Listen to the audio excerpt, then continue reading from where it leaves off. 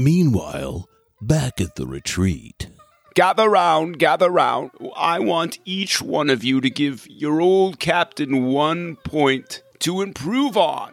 I know, you might be thinking how to improve upon perfection, right? But dig deep. There must be something that our dear captain can do better, right? Come now, Deanna. As ship's counselor, you can begin. Well, Captain. Come on, Deanna. Sometimes I think that when people are speaking, you can sometimes... Nothing. Oh, you're not trying hard enough, Deanna.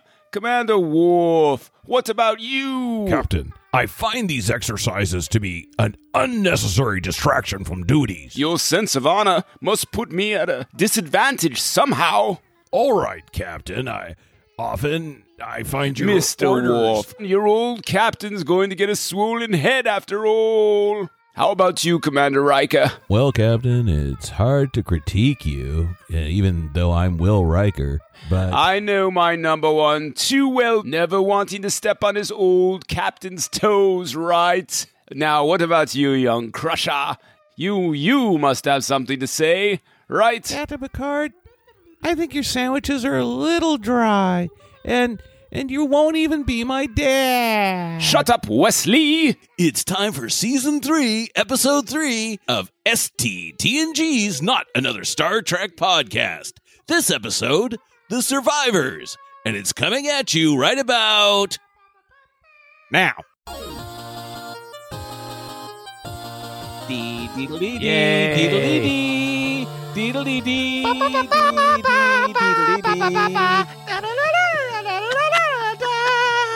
So everyone who's been sitting at home going, man, I wonder, can we get a full-length recording of that version of the theme? And the answer is no, it'll never happen. I think, you know, on some of these shows, these radio shows where they give you a special gift and do like a voicemail message for you. We could do these outgoing messages for people, and you could do the announcer's voice. Yeah, let's do one right now, and I will do the Star Trek theme song in the background, okay? But it's live, right? You've reached 555-5555. Saul is not here right now to take your call. But if you leave a message, he'll get back to you faster than an Aldebaran Swift thing that goes fast.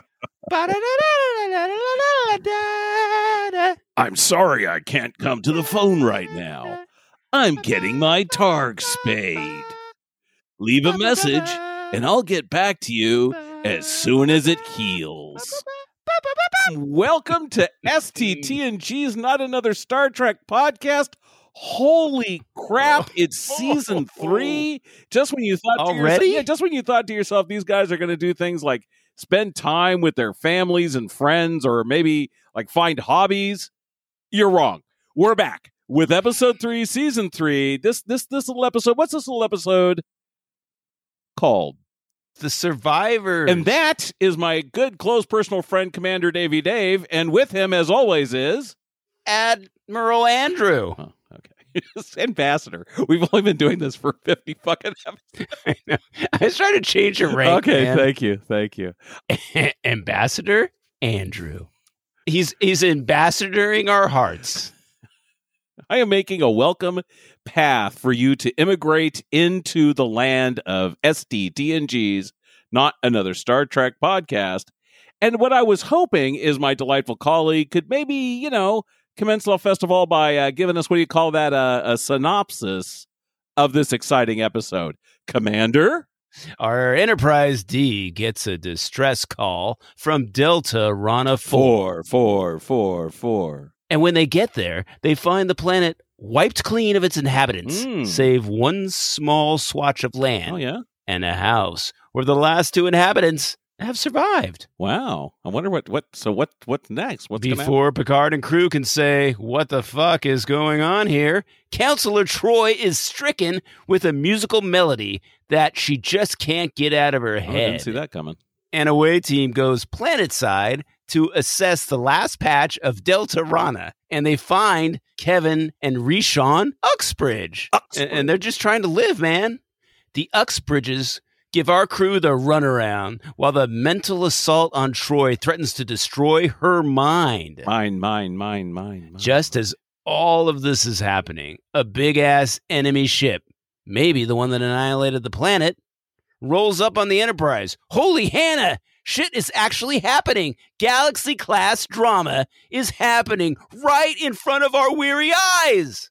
This one has it all, Commander. You got some ship fights. You got some tricorder action. An actual away team mission. I know. You got a new dress for Troy. You got some good guest actors. Yeah. Some comfy looking furniture. And you know, all that's missing? A logical fucking plot. That's all that's missing. A logical plot. Do you think it is the plot, or is it the telling? I mean, it's not plotless. It's just told in a weird way. Well, it's just that there's a plot hole so huge you could drive a Galaxy-class starship through it. You wouldn't even have to turn around, make a stupid U-turn in space again. You could just like fly right through that giant plot hole. It just once you get to that point, you're like, oh man, I wonder what's going on. You get to the plot hole and you're like, really? It takes the air out. Let's just say that. You realized you've just spent like 48 minutes on something that could have been over in 3. When you say take the air out, do you mean something like this? Oh, that sounds refreshing. I unfortunately am without a canned beverage and I'm simply using my giant water bottle. Oh, how can this be? We're like 53 episodes into this. And now you're going to try to save the environment after all these episodes? Oh no, the environment's doomed. I've been too busy to actually order something from the store and have it delivered. So yes, okay, it's just that kind of life. So here we go. It starts off as so many of these episodes do. And if we had been paying attention, you may remember at the beginning of this show, we said we were going to start keeping track of certain numbers, right? Like how many times Picard. We did. We were going to keep track of like how many times Picard said engage and shit like that. And that went out the window as soon as like the 3rd episode or so. Well, that went out the window when we started realizing how goddamn hard it is to edit the episodes and script. We actually, believe it or not, script some notes before we do this, and then we actually have sound effects, and then we have to plan to fit this into our actual schedules in our regular lives. And so we had to lose something along the way. And what we lost was the counting. But here we go with the upteenth. Here, this is the number I'm going with. The upteenth distress call. They go to, speaking of numbers, Delta Rana 4. And the planet is all just like destroyed and shit, Dave. It's muffed up. Hey, can I ask you something about this whole Delta Rana thing? Yeah, sure. When they say Delta Rana 4, does that mean it's the star is Delta Rana and it's the 4th planet from that star? That is correct. That is my understanding. So when we use a number on these planets, it's like, yeah, so that we mean this is the 4th planet. That's from correct. The sun. So we are technically Sun 3. I don't know. The sun doesn't have a name. We just call it the sun, which is really Sol. Sol, SOL. How do you say that? Sol 3. They say, hey, let's go check this. This is crazy. Look at this. There's a patch of land here. Everything else is destroyed. What do you think's going on? There's a patch of land. What do you think we should do? And they decide they're going to beam an away team, an actual away team. They're going to beam them down to Malibu. Number 1, get on your Speedos. You're going to the beach this time. It's funny because when they roll up on this planet, the first thing you see is like deserty kind of destruction. And I was watching it going, what's happening? Like, I can't see what's happening on the screen. I didn't understand that what we were looking at was a destroyed planet. I thought we were looking at a desert planet. We didn't see ruined cities or pockmarked, No, you just saw a desert, like they were in a Joshua Tree or something, like they were going on a nice desert retreat. Number 1, come over here. Look down here. Look at this planet. What do you see? It's flipping Tatooine. But then they discover like a little piece of Malibu. There's a little piece of Malibu. Right. A square, man. Like an oasis. And then before you know it, the away team, they actually go outside, Dave. We've been outside and, set outside so far because we're on episode 3. Last episode, they were outside, but it was on a soundstage. And now we are actually in real Earth sky space outside. An actual location. Which really, I always get so excited about that. It's such a big deal in this show. I think the last time we went on location was when Picard was riding a horse around Thousand Oaks, wasn't it? Jumping those crevasses. As one does.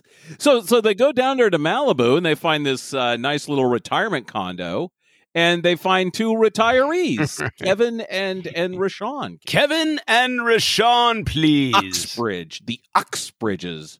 So I got to tell you one thing, though, I noticed in this episode, and this is huge, and I mean huge to me, is that we have turned a corner on Next Generation furniture. Because for the first time, so Kevin and Rashawn actually have some very nice, comfy-looking furniture. It's like a little overstuffed. It looks fluffy. It doesn't look painful. Yeah. And then when Troy is knocked out and in bed, she actually has like a pillow. I am very excited about this.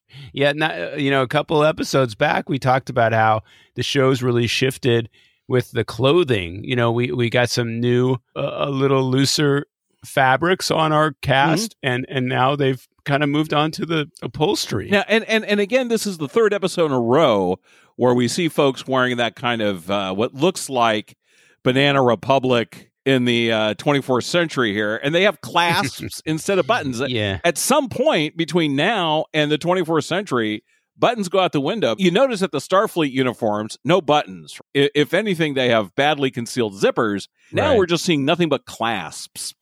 It made me wonder what Worf would do with these things. Like if he had to put on these kind of clothes, because last season and the season before, we saw that Worf didn't know how to open like our century doors and push our century buttons when he came across an elevator from the 20th century. I just wonder what Worf would do with these clasps. I think he'd be fine with the clasps. I think he'd probably have issues with like buttons. I want to see an episode where they have some hooks and eyes or something. Like, didn't the Bryn Lodi, didn't they have rope belts? I don't know. Brenna needed a belt to hold up her pants. I mean, they're practically falling down. I don't know if you remember. I'm sure. Oh, I remember. I'm sure Worf is into rope belts. He seems like a rope belt kind of guy. Here you go, Captain. I just finished braiding this myself. Don't be put off by the scent of it. It's made from my own hair. That's why he grows. That's why he starts growing that ponytail later on in the series. He's making ropes for his family. Deanna, when we date, I'm going to give you the traditional Klingon rope hair belt. So I'm glad you actually brought up Yes? Admiral Jameson and his wife Annie with the golden hair. What the hell was this? I Mark know. Mark Jameson and Annie Mark Jameson. Because I'll never forget him. one of the things we noted in that episode, Too Short a Season, was how those two, they seem to have no idea how old people acted, especially Mark Jameson, right? I mean, it's like, have you never seen a grandpa before? Do you not know what a grandpa does or looks like? And he's just like walking around like, hey, and he's got that big ass chair. In the actor's defense, the actor was, now he's an old man probably, but at the time he was like a 20-something-year-old young actor that they aged up with a bunch of latex. And then the actress, Annie, was an actual old person. So, I mean, she knew what she was doing, but this guy, it's not his, I guess what I was trying to say is it's not his fault. Nobody was directing this dude about what to do when you're old. Well, I wasn't blaming him. It just seemed to me that someone somewhere would go, hey, Mark, I don't remember the guy's name, but he's like, Mark, I know some old people, and I got to tell you, they don't look like this. Why don't you and me go to Cantor's? Listen, have you ever listened to an old person before? Listen to this. It sounds something like this. It sounds like they got like hairballs. Listen, can I tell you something about my hip? I'm thinking about having a hip replacement surgery. It's so interesting. And what's funny is I just had my knees done. Well, but these two, I mean, Kevin and Rashawn actually behave like real elderly people behave, right? Well, they're actually elderly people. I understand that. But they're also written and directed like real elderly people. They are. And actually, to the credit of these two actors, they were aged up. I mean, they were actually like 30 years younger than they were supposed to be. They weren't. Right. They were in their 50s. They were supposed to be playing like 80s and 70s and 80s. Right, and that was, of course, supposed to go to the fact that people are more long-lived in the future, and so they're aging slowerly than we do. Do you think that was thoughtful? Yeah, like that was purposeful. I think so. Well, because I read this idea too. because we, in our very first episode of TNG, we get McCoy. Oh, yes, Leonard McCoy. Comes on board. Treat and her he- like and a he gives- lady, and she'll always bring you home. Oh, it's my lung. Could you get that for me, boy? He comes onto the ship. And it's his big send off, and it's his big send off. It's the last thing I think he does on Trek. They knew that it was possible that eventually they would bring back some of the original cast onto the show if it lasted long enough. And I think they were thinking, DeForest Kelley was way older than everybody else Right. on that show. So they had to shuffle his ass into that very first episode going, you know what? Let's get him in here right away, just in case. So he shows up as a 150-year-old guy, I guess, to see the new Enterprise off. I had mentioned before when we were meeting with Dave and Nicole and discussing the menagerie in our special in our first season that I actually saw DeForest Kelley at a movie opening out here in silly San Diego. He wasn't looking too young and spry then. It wouldn't have needed that much makeup. I got to think they maybe overdid it a little bit to make him feel better about playing a really old guy, because he looked his age. Let's just say that. I mean, not bad, but the guy was Right. 125. Well, he wasn't incredibly healthy, and unfortunately for him and all of us, he wasn't able to be on the last original crew movie because of his health Right. and them not being able to insure You're talking him. about So he generations. wasn't able to. Yeah, and which is too bad, because I've got to think having more of the original crew on that movie would have made it better. So getting back to the episode, The Survivors. Oh, we're talking about that? We're going back to so I actually like this episode. I mean, I'm going to make huge fun of it at certain points, but I actually like this episode, and one of the reasons I like it is because of John Anderson and Anne Haney. I think they're really, I don't know, they're endearing in some way. There's something about them that is friendly, is accessible. They're fun to watch, and I don't cringe every time they're on the screen the way I did with Mark and Annie Jameson. Well, they feel like real people, and in a lot of the season 2 episodes, we had a lot of guests come on, and oftentimes we commented about how they just didn't feel real. You mean season and these 1? two people? No. Well, like even last season, we had our Okana and yes, and Piscopo and those fish and Deanna Troy's mom, and just name a guest, and I don't, like, our primary cast is terrific, but a lot of times you get people that come on and they just don't feel like real people. And these two people, for as weird and wacky as what's going on in this episode, they do feel like they're actual people. Well, and where they are, their little retirement condo in Malibu looks like an actual place people live. So all of this works. I mean, it's incredibly neat on Earth. It's incredibly neat and clean, because obviously, Right. the Kevin probably snaps his finger and keeps it really clean. It just looks like normal furniture. They're not trying to say, here's what furniture is going to look like in the future. In the future, pillows will hurt you. I definitely had grandparents that lived in places like this. It looked like a place from Earth. But then we get the gratuitous snare scene. How do you feel about the gratuitous snare scene? So the away team arrives, and they're strolling up to the door, and suddenly Riker is ass over tea kettle. Yes, because of a snare. He's caught in a snare, and not like a drum snare, but an actual like a grabs trap. you. Yeah, like a trap you would use to trap animals. I don't know. The way I feel about this is that I feel like Riker should be smarter than to get caught in something like that, and I think you think about it, like, would they put Captain Kirk in one of those things?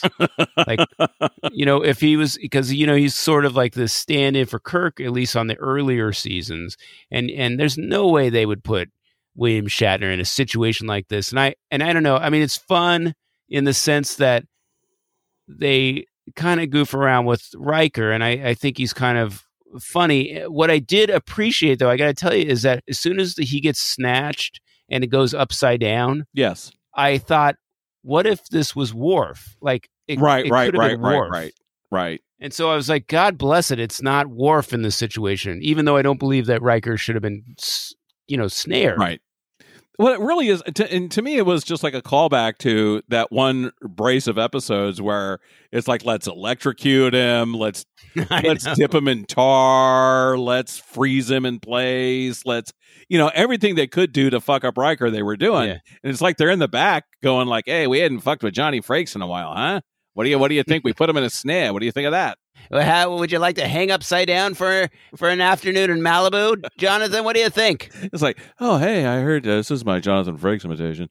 Hey, it's good news. I heard we're going to go out to Malibu. That's going to be a lot of fun, really, to go out there and just relax. And yeah, that's great, Johnny. By the way, you're going to be ass over tea kettles in a snare. Anyway, honestly, I do think it has to do with Jonathan Frakes being an affable, personable guy who wants to kind of get things done on the set. And we saw this in Skin of Evil. He was willing to jump into the pool, the black pool that was Armus, and kind of get dirty for the production. And I don't know, this kind of stuff, I just wonder if it was them running crap by him early on, when they're doing pre-production, going, hey, how do you mind if you hang upside down all afternoon? So they go down there and they're like, okay, so your whole planet has been ravaged. Everything's gone. Everyone's gone. There's no way you're going to survive. Why don't you just climb aboard the Enterprise and we'll, get the fuck out of here and everything will be cool. Right. And they're like, no. No, Mark and I love our planet. It's totally decimated, but we're going to stay here. And the question is, like, why the fuck not? So it's so frustrating that even Picard's got to come down, right? Like, even Picard, because we talked about this before, that when shit gets ugly, Pappy Picard's got to come down, and he's going to square everything away. So this time he comes down, and they're still like, no, we ain't going. Right.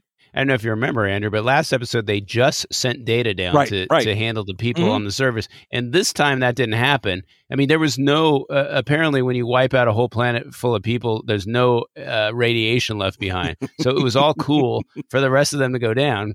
But can you imagine if it was Data having to deal with these two? He'd be like, Jesus Christ, I just did this last episode. So it was Worf, it was Riker, it was Crusher. Was it Geordi also there?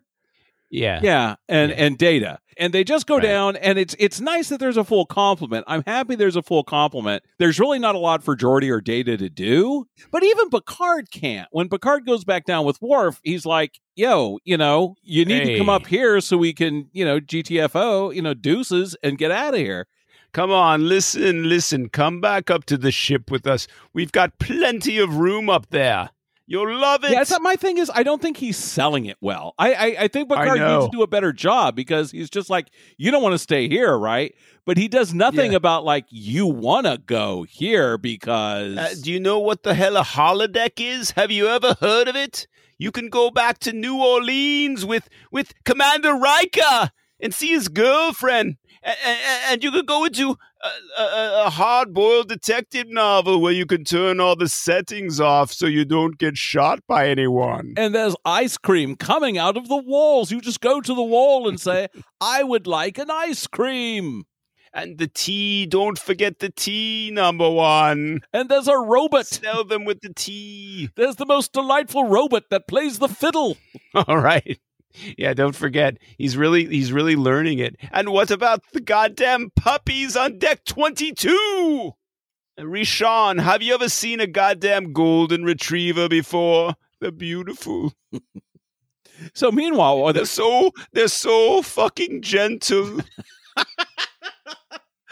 so very gentle. I can't. Well, this is just pet the goddamn puppies, Rishon. It'll be okay. Evan, don't hold the puppies too hard like Mr. Worf does. We keep having to make new puppies. I'm sorry. I always pet them too hard.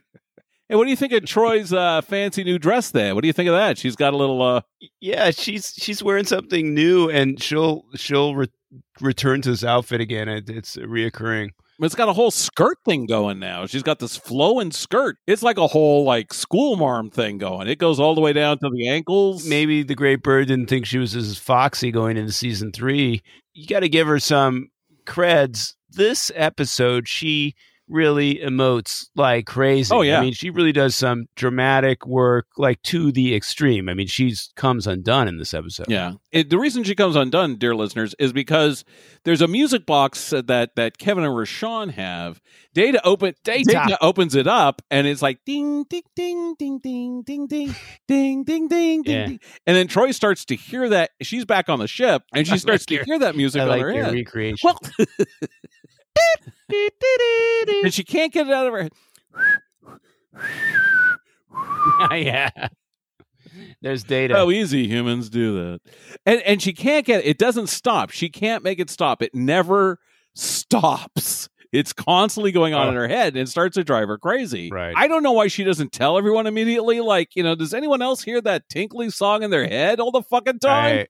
But she doesn't. Well, it's weird because, I mean, it wouldn't have helped her with the trajectory of what happens in the story, but it is unlike a counselor to not take her own advice. I mean, the first thing she would have said is go see somebody and talk to them Yeah, about right, this and try to get exactly. some help.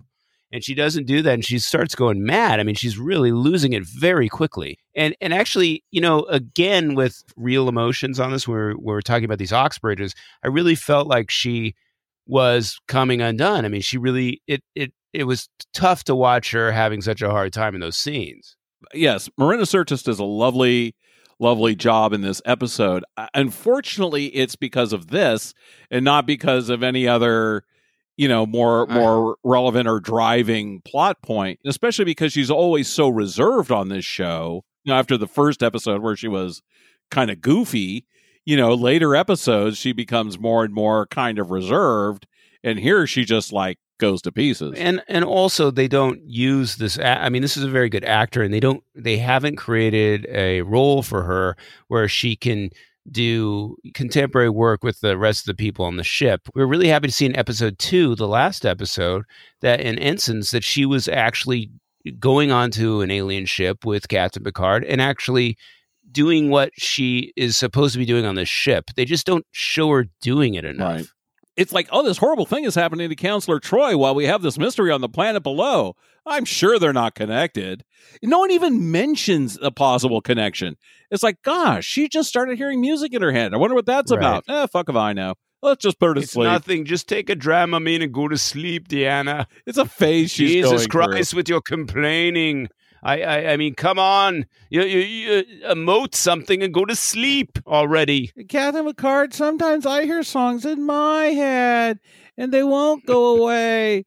Am I going crazy like Counselor Troy, Captain? Jesus Christ, Wesley. You're supposed to be the Mozart of space-time and whatever, equilibrium or something. Of course you're hearing shit in your head. But Captain, all I hear is this song over and over again about a boat. It goes like, it's a love, exciting and new, climb aboard. Captain, it just won't go away. We all hear that. It's playing in our heads all the time. Set a course for adventure. What does he say? Your eyes on a new romance. And then my favorite line. And love won't hurt anymore. Why does love have to hurt so much, Riker? So, speaking of Riker, I mean, Riker never comes in to check on Troy. We just, at the end of season 2, in Shades of Grey, Troy's there constantly while Imzadi is suffering. And this time, Riker's just like, yeah, I got to clean my own shitty cabin. I don't have time for this. I mean, she's literally crying on that dude in like 4 episodes ago. Yeah. And he doesn't even show up. Why will live? Will live? What? Oh, Jesus Christ, I'm awake already. Stop it. And meanwhile, Riker's like, so what's wrong? Troy's, she hears a song in her head or something? Well, I got to go. I got stuff. Sorry, Cap. What did you say is going on with her again? She can't get the song out of her head, if you can believe that. Listen to this, Riker. I got to practice my bone. I have women playing the harp in my quarters at 0600. I gotta go. I'll go check on her right after trombone practice with Minuet, if you know what I mean. There's a new ensign over in engineering. I need to talk to her about some specifications. Remember Ensign Gomez? Y'all forgot about her, right? I didn't. Well, the other thing that gets me with it, it's going back to Shades of Grey. Remember at some point, Riker is suddenly naked? When they put him in that brain probe thing, suddenly he's naked. Now, the same thing happens to Troy. They put her in the bed, and she's having, like, problems with her head. And again, she appears to be naked. Whose job is it to get her out of her clothes, you know? But is that some sort of medical prescription? It's like, okay, step one to really any situation involving the brain, ladies and gentlemen, let's get them naked. Just get them naked. It just makes it better for everyone in most cases. Can you imagine? It's like a Nurse Chapel. Get quick. Get her naked. Stat. Does like who's taking off a person's clothes and putting them under a covers? It's weird. Yeah, one of those glowing. Remember those glowing sticks that they had, like back in season 1? They were pointing glowing sticks and everything. They probably have one of those to take people's clothes off. I mean, honestly, I didn't think about it. I didn't think about it when Riker was naked, and I didn't think about it when Troy was naked. Because it's just natural for you. For those of you who don't know, listeners, Commander Davy Dave is, in fact, a nudist and records most of the podcast episodes without pants. But, yeah, it's below the waist, sure. Yeah. So, more importantly, Dave, you've been asking for this. You've been wanting this. You've been begging for this. Ship fight! Oh, thank the maker. Phasers and torpedoes, man. They go the full spread, the whole, what do you call that, Magilla, the whole 9 yards, the whole collection of weapons. The whole arsenal, number one. Is this the most weapons they've used so far? I mean, have they ever fired torpedoes and phasers at the same time so far? I don't think so. I mean, they've been very sparing with their discharges, and I think it's... I think it's great to see this, and we were begging last season for more of this. You know, I don't know. We talked about this a lot, where budget comes into play, but still, I just don't know how much it costs for them to fire off these blasts at nothing, basically, because that's what they're shooting. The thing's shooting into space; it doesn't hit anything. So it's like I'm willing to put money that shot of the port torpedo bay, because they actually use the port torpedo bay. Yes. Comes from Counter at Farpoint when we're unloading torpedoes at Q, when Q is chasing him as an energy ball, as you do. One of the things I was so concerned about on my first viewing of Farpoint, episode 1, was when they showed the saucer SEP. Yes. I don't know how much anime or early anime you watched, Andrew, in the 1970s, but one of the things that these animated cartoon shows would do would be, you know, they'd have really great animation compared to what was being produced in the United States, but they would recycle a lot of stuff. Oh, so sure. You'd have these incredible robots, and they would transform into something. Yeah, like, sure. Voltron. I remember that. Yeah. Right. And so it's what inspired the Transformers eventually, but the things that turn into other things. And you have these really cool animations, but what would happen as a kid, you'd sit there and go, okay, this is the one they showed me every episode. Around 5 minutes in, they're going to do this transformation. I'm going to watch like at least 30 seconds of recycled footage. But every kid knows this is happening. Right. And this is what I was concerned about happening when we first saw the saucer SEP. There was this big dramatic thing. The saucer detaches from the battle bridge of the Enterprise, and then it reattaches, which is basically the footage backwards. It's like, oh God, I mean, cool that it does that, but we're going to have to see this every episode. I thought that's what we were going to do. And mercifully, the show has had so little action that there has been very little reason to separate that saucer. Do you remember Filmation? They had a Tarzan Batman hour, and you would always get the same footage of Tarzan running at the camera, or the same shot of Batman throwing his batarang, and I've seen these. The same thing with Aquaman. Well, the same thing with Scooby Doo. The same thing with basically any cartoon. You have these stock scenes that they use. Right. I don't know why it bothered me as much on Tarzan. But anytime Tarzan had to go somewhere, I was like, God damn it. Here we go again. I think they did, like a rotoscope thing because it was very realistic when he was running towards the camera. But it's just recycled over and Oh, over yeah. again, You though. saw that same fucking scene 100 times. And I love Hanna-Barbera cartoons. One of the things they invented was this idea of creating templates that you could very easily kind of reuse. So you'd have things that in the frame that just didn't move much. And I know a lot of people think these guys are geniuses, and they had some really great cartoons, don't get me wrong, but it really was like an economical solution to something that ended up making, these dudes really, really rich. Okay. Are you ready for the big reveal? We find out that Kevin is not just an old man, but in fact, an entity. Oh my God. Ding, ding, ding, ding, ding, ding, ding, ding, ding, ding, ding, ding, ding. Whoop, whoop, whoop. Entity alert. Entity alert. Did we finish talking about the fight? Yeah, we did. About The ship fighting. We did. I don't know. Was that enough? I think so. All right. Oh, the one thing I do want to say about the ship fighting is it gives me unending pleasure to watch those phasers fire on that ship from the saucer section, because I love the way the phaser energy like whips together like around that phaser ring. It goes, Yeah, that is cool. Okay, so the big reveal is that Kevin is not just Kevin. He's actually an entity called a Dowd. There's no doubt about it. Hello. Because the whole time Picard's like, there's got to be something going on here. And he does this thing that I didn't care for, because in other episodes, they all need to go to the observation lounge and have a huge fucking conversation. Let's talk about it. Let's work this shit out, everyone. Come on. But here Picard's got a theory, and he just decides, you know what? I'm just going to go ahead and play it out. You guys just do what I say and don't worry about it, okay?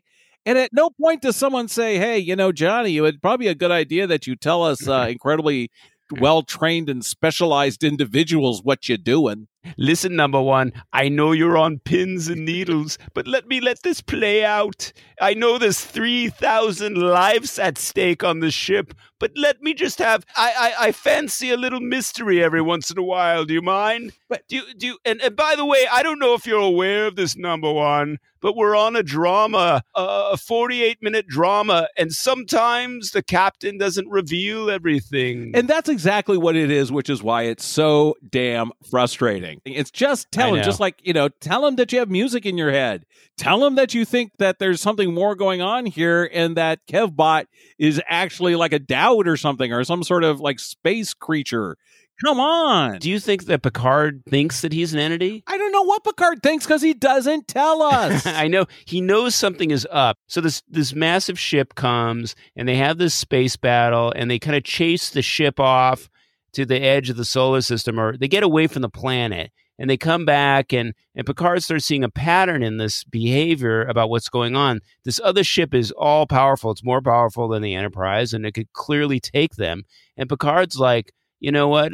It's a funny gamble. It's funnier than when Wes gambled on Worf's rite of passage ceremony, where he took him into the holodeck and counted on the fact that he was having a rite of passage ceremony. Mr. Worf was being very grouchy, and I just wanted to help him because I'm his friend. I know how to scratch a Klingon itch when they get him. But this is the aforementioned huge fucking plot hole, right? Okay. Kevin is so powerful. He's so powerful. Oh, Kevin's the plot hole. Kevin is the plot hole. Man, he is a major plot hole. And what happens is we find out that they were attacked by some group called the Hoosnock. The Hoosnock. Hoosnock. And Kevin doesn't like to fight. He is a man of principle. He's not going to fight. He's an entity of principle. And that's fine. That's actually charming and wonderful and refreshing because he's kind of the anti-Q, right? He actually is caught up in his feelings of shame and rage and stuff. I mean, he's got some dimension to him, but he waits till everyone is killed and then makes the Hoosnock go away. Couldn't you have done that when they were attacking, or couldn't you have made yourself invisible to the Enterprise, or any other thing than what you've done? Totally. And when you watch the episode, it's a surprise that this plays out like that, and you go, "Oh my God, this is terrible." But then when you really think about it a little bit, or you revisit the episode like we have, and you say, "Well, geez, why did they tell this story like this?" It again speaks to what's going on in this show, where the idea of drama is so subdued. This Husnak race came to the planet, started killing the people on the planet, and there on that planet happens to be an entity, an all-powerful entity. And because he doesn't want to fight the Husnak, he says, no, I will not raise arms. I will not attack the Husnaks. So every flippin' person on that planet dies in front of him, and then he gets upset. And so, when and Rashawn gets killed, everyone else could be getting killed left and right. You didn't care about that. His wife is a fiction. His wife is a projection or something that he's made up. She's as real as anything he can make up. So she exists because he's willing her into existence. So he uses his all power to kill not only the attacking Husnaks, but every Husnak across the galaxy, right? So how many Husnaks is that? That's all of them. That's how many. Yeah, it wasn't like a math quiz. They say like a couple billion Husnaks. It's weird because it kind of reminds me of this talk about the old show versus the new show that we're doing. And I really feel like if this drama played out in the old show, we would have been there for this to play out. And because imagine this, like he still could have been the Dowd, and we didn't know he was all powerful, and we could have had the Husnak attacking the planet and wiping them out, and him, being a pacifist and actually seeing it play out in front of us. And I know we're talking budget and all that stuff, but there's this weird way that they're subduing the drama. And instead of seeing something like really dramatic, because why wouldn't that be powerful if his own wife was going? Because Rashawn actually fights the Husnak. That's what she said. Right. And then you could still have the same resolution. He could still destroy them, and you could have Picard standing around going like, why the fuck did you do that, man? I think what frustrates me too is I'm still like really engaged with the idea of Kevin the Dowd. The question is an interesting one. Is he right? Is he wrong? He stands by his beliefs. He's a pacifist because he has an enormous amount of power. He can really do some harm, but at the same time, it costs billions of lives. Now, granted, this is not an either or proposition. He could be doing other things to make changes. Right.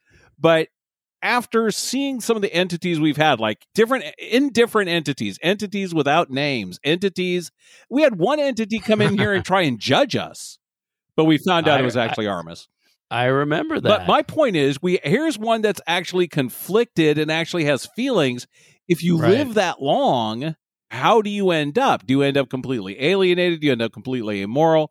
It's a really interesting question, and they just kind of blow it. Right. Well, but it is a question that you wonder is this the right place to be asking these questions sometimes? And I think that we've been poking around with this idea in the first two seasons that the show is trying to do things here, and it's trying to ask things sometimes. And like in this situation, like, is this a thing that even needs to be asked? Is there a person, a genocidal maniac on Earth that needs to be somehow understood? What is this about? I mean, are they commenting about gods? Are they commenting about genocide on a massive scale? I don't understand what the point of it is, like, for a show that's trying to make these points. Well, I think it ends up being sort of a ham-fisted way to deal with an actually interesting question. Like, what if you had all this power, but you were a pacifist and you didn't want to, so 11,000 people worth 50 billion, fine. It's 50. It was 50 billion people, if you can believe it. 50 billion Husnak, but the 11,000 people are also dead. Right. So let's be clear about that. And again, it didn't have to be all or nothing. It could have just been, we're invisible to the Husnak. I've pushed the Husnak to the Delta Quadrant so they can fight the Borg. Right. I've done all these different things to get rid of them. Instead, he kills them all. It just doesn't make any sense. And plus, I mean, here's this entity that's supposed to be so all-powerful and so eternal, and the way that he deals with this is so young, and it's like it's uninformed by any experience that he might have had from, before this. And I understand, like, in the defense of this script, for anybody that's going to kick us for being too mean to this, they do explain that he had never fallen in love or allowed himself to fall in love before. So that is definitely the conceit that makes this stuff make sense. I don't know. It's a lot, and especially for a show that's been so entity heavy. Right. Then at the end, we get the resolution to this, I think, is weird. It reminds me of the Jameson episode, Too Short a Season, where Picard has to come to terms with somebody that is on a way lesser scale, a villain, Oxbridge, right? Uh-huh. He's kind of a genocidal maniac himself, and Picard's kind of coached him like, there, it's okay. And here to the doubt, he's like, we leave behind a being of extraordinary power and conscious. Well, but I think that's it. He realizes that Kevin is not a genocidal maniac, but that he lost control. He lost control in a moment of passion because he's a being that wasn't used to passion. As he says, the first time he's fallen in love. I know this plot hole is here. Even when John Anderson has that moment where he talks about, you don't understand the scope of my crime, I killed them all. I mean, that's still a chilling moment because he delivers it so well. He's different from every entity we've seen, right? Nagilum didn't care about killing. He was willing to kill a lot more. When Q's actions have led to killing, he was like, well, that's got to happen sometimes. Right. And here's you win some, you lose some, man. Yeah, and here's an entity with a conscience. Now, again, it's a fascinating premise.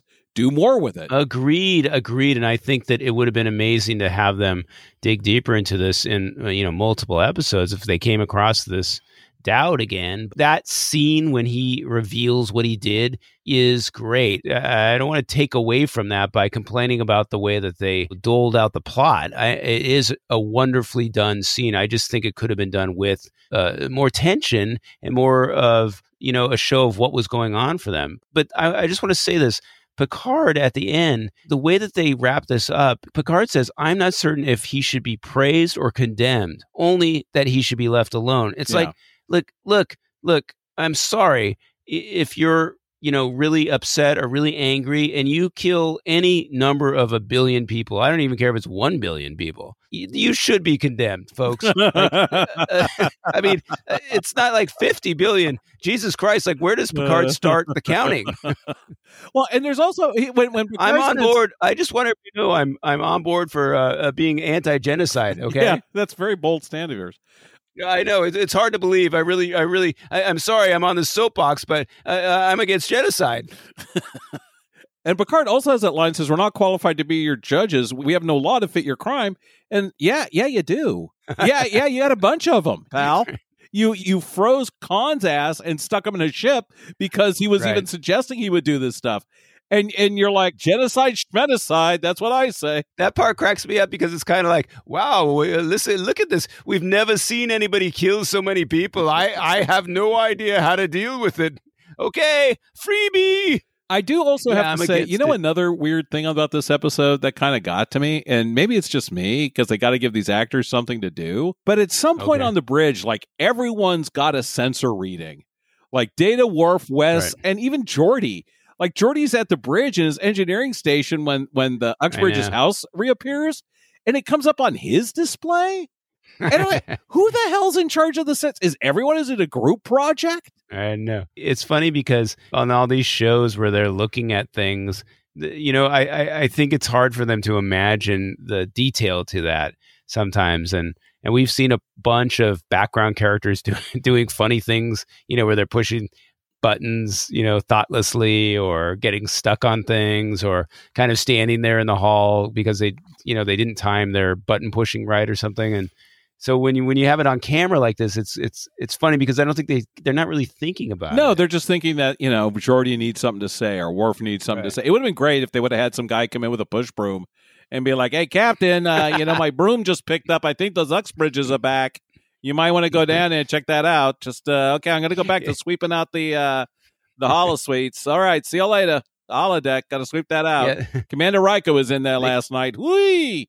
I got my hands full, you know what I mean? It'd be funny if they cut to the bridge, like as if they cut in at the wrong time, and there's a whole crew in there vacuuming everything. And Picard's got his earphones on. He's vacuuming the walls because of the carpeting on the wall. Yeah, they're all over the thing. They're upside down on the ceiling. Yeah. You missed a spot. Yeah. Excuse me, Mr. Barkley. You missed a spot up there.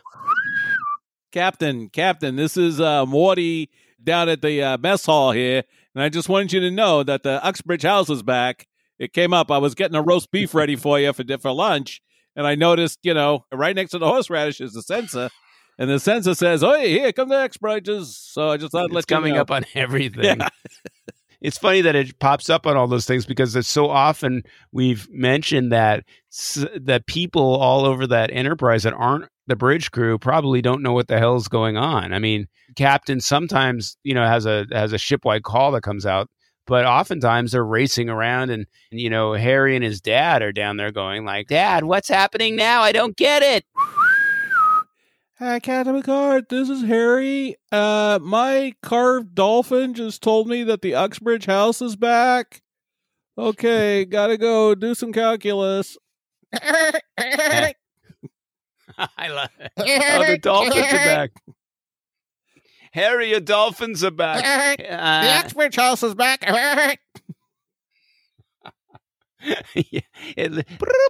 Captain Picard, it's me, John Whitehead, down in Deck 22 Petco. That last thing you did where you accelerated a Warp 9, I can't tell you. We had to put all the goddamn puppies to sleep. Oh, no, they went nuts. No. They were running around like crazy. They're all dead, Captain. I'm sorry. That's horrible. What's wrong with you? Yeah, Captain, this is Horace over here in weapons control. It seems those puppies got into the photon torpedoes. And the last couple of volleys, I mean, we're not shooting photon torpedoes, Captain. We've been shooting puppies at these Husnock. Hasn't been working too well, I got to tell you. And some of the crew were very upset, Captain. Very, very, very upset. I wondered why they exploded like that. Did you see that one? I don't think we have any law to judge the crime of this particular plot, except we do. Well, we'll be judging it, in 22 more episodes, probably. I got to tell you though, I'm still gonna stick with the fact that I like the episode. I'm frustrated by the episode. I'm angry about the episode. But I can care about flawed things, Dave. I have enough space in my heart for that too. I'm frustrated as shit about these entities. I can't get over why we keep coming back to them. I still think this was an interesting episode that had things to say about entities. And the nice thing was that Rashawn's hair was not shellacked into place. Like Annie. And don't forget, because I know everybody was on the edge of their seat wondering what happens to Troy. The entity is the one that puts this song into Troy's head. Oh, that's right. The one that you heard from before. Once he's revealed as the entity and reveals his crimes, the saving grace is that he goes and removes this jingle out of Troy's poor head. I wish he would have rickrolled her. It would have been better. It's like, never gonna give you up. Never gonna turn around and desert you, Troy. Never gonna make you cry. Oh, next time we have a little... Oh, what's up next? Next time we have a little gem called Who Watches the Watchers. Another exciting episode. I got to tell you, season 3 is... this was not the greatest episode, even though it had a lot that I still enjoyed. Sure. Who Watches the Watchers also has some really good stuff in it. I think we're in a good season right now. Yeah, I'm excited to see what is in store next. I don't know what this next episode is, but I'm happy to embrace it. I've got my my Star Trek hug hands. They're wrapped up in plastic, but they're ready to give a nice COVID hug to episode 4. Yes, I have my safe medical tongs ready to clamp onto the episode with steely affection. So, dear listeners, thank you once again for spending any part of your life with us as we went rambling on. And if you are thinking to yourself, what am I going to do now? Well, you can always go to our delightful website, tngs.com.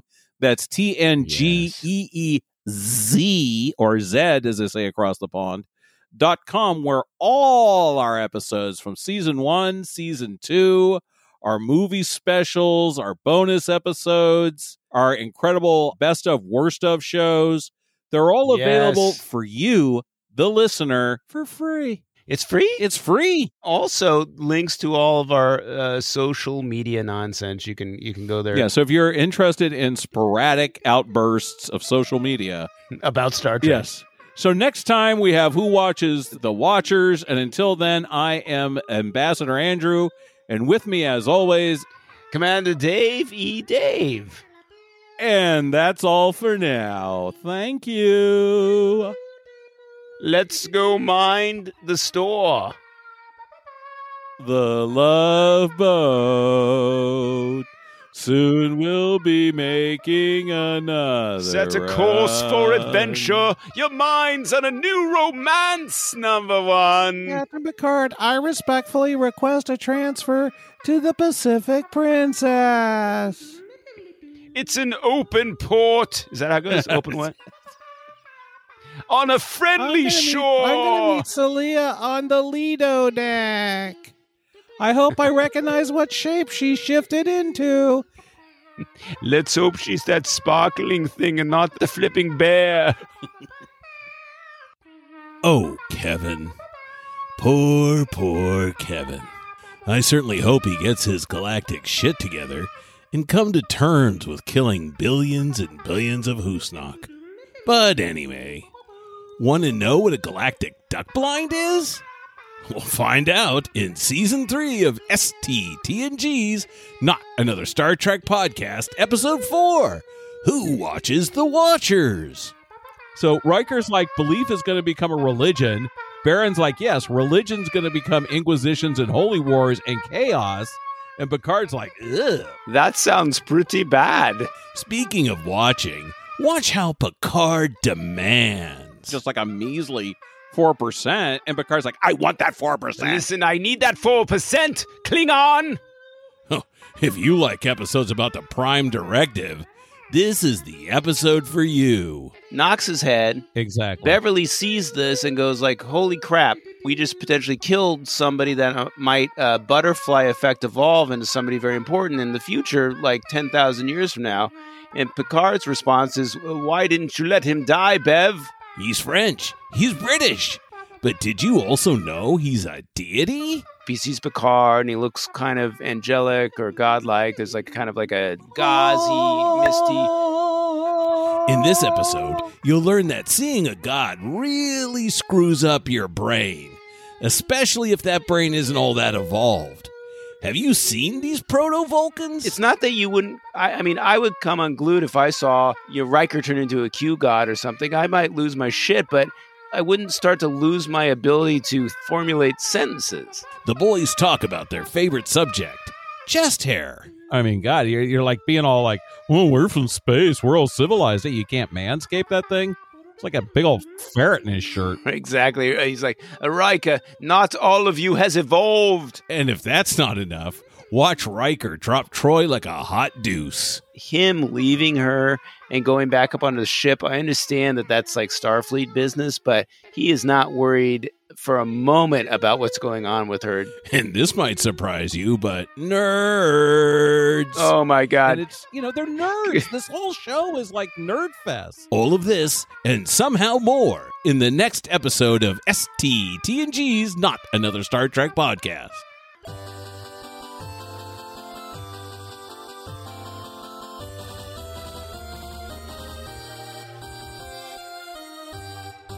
Why the fuck did you do that, man?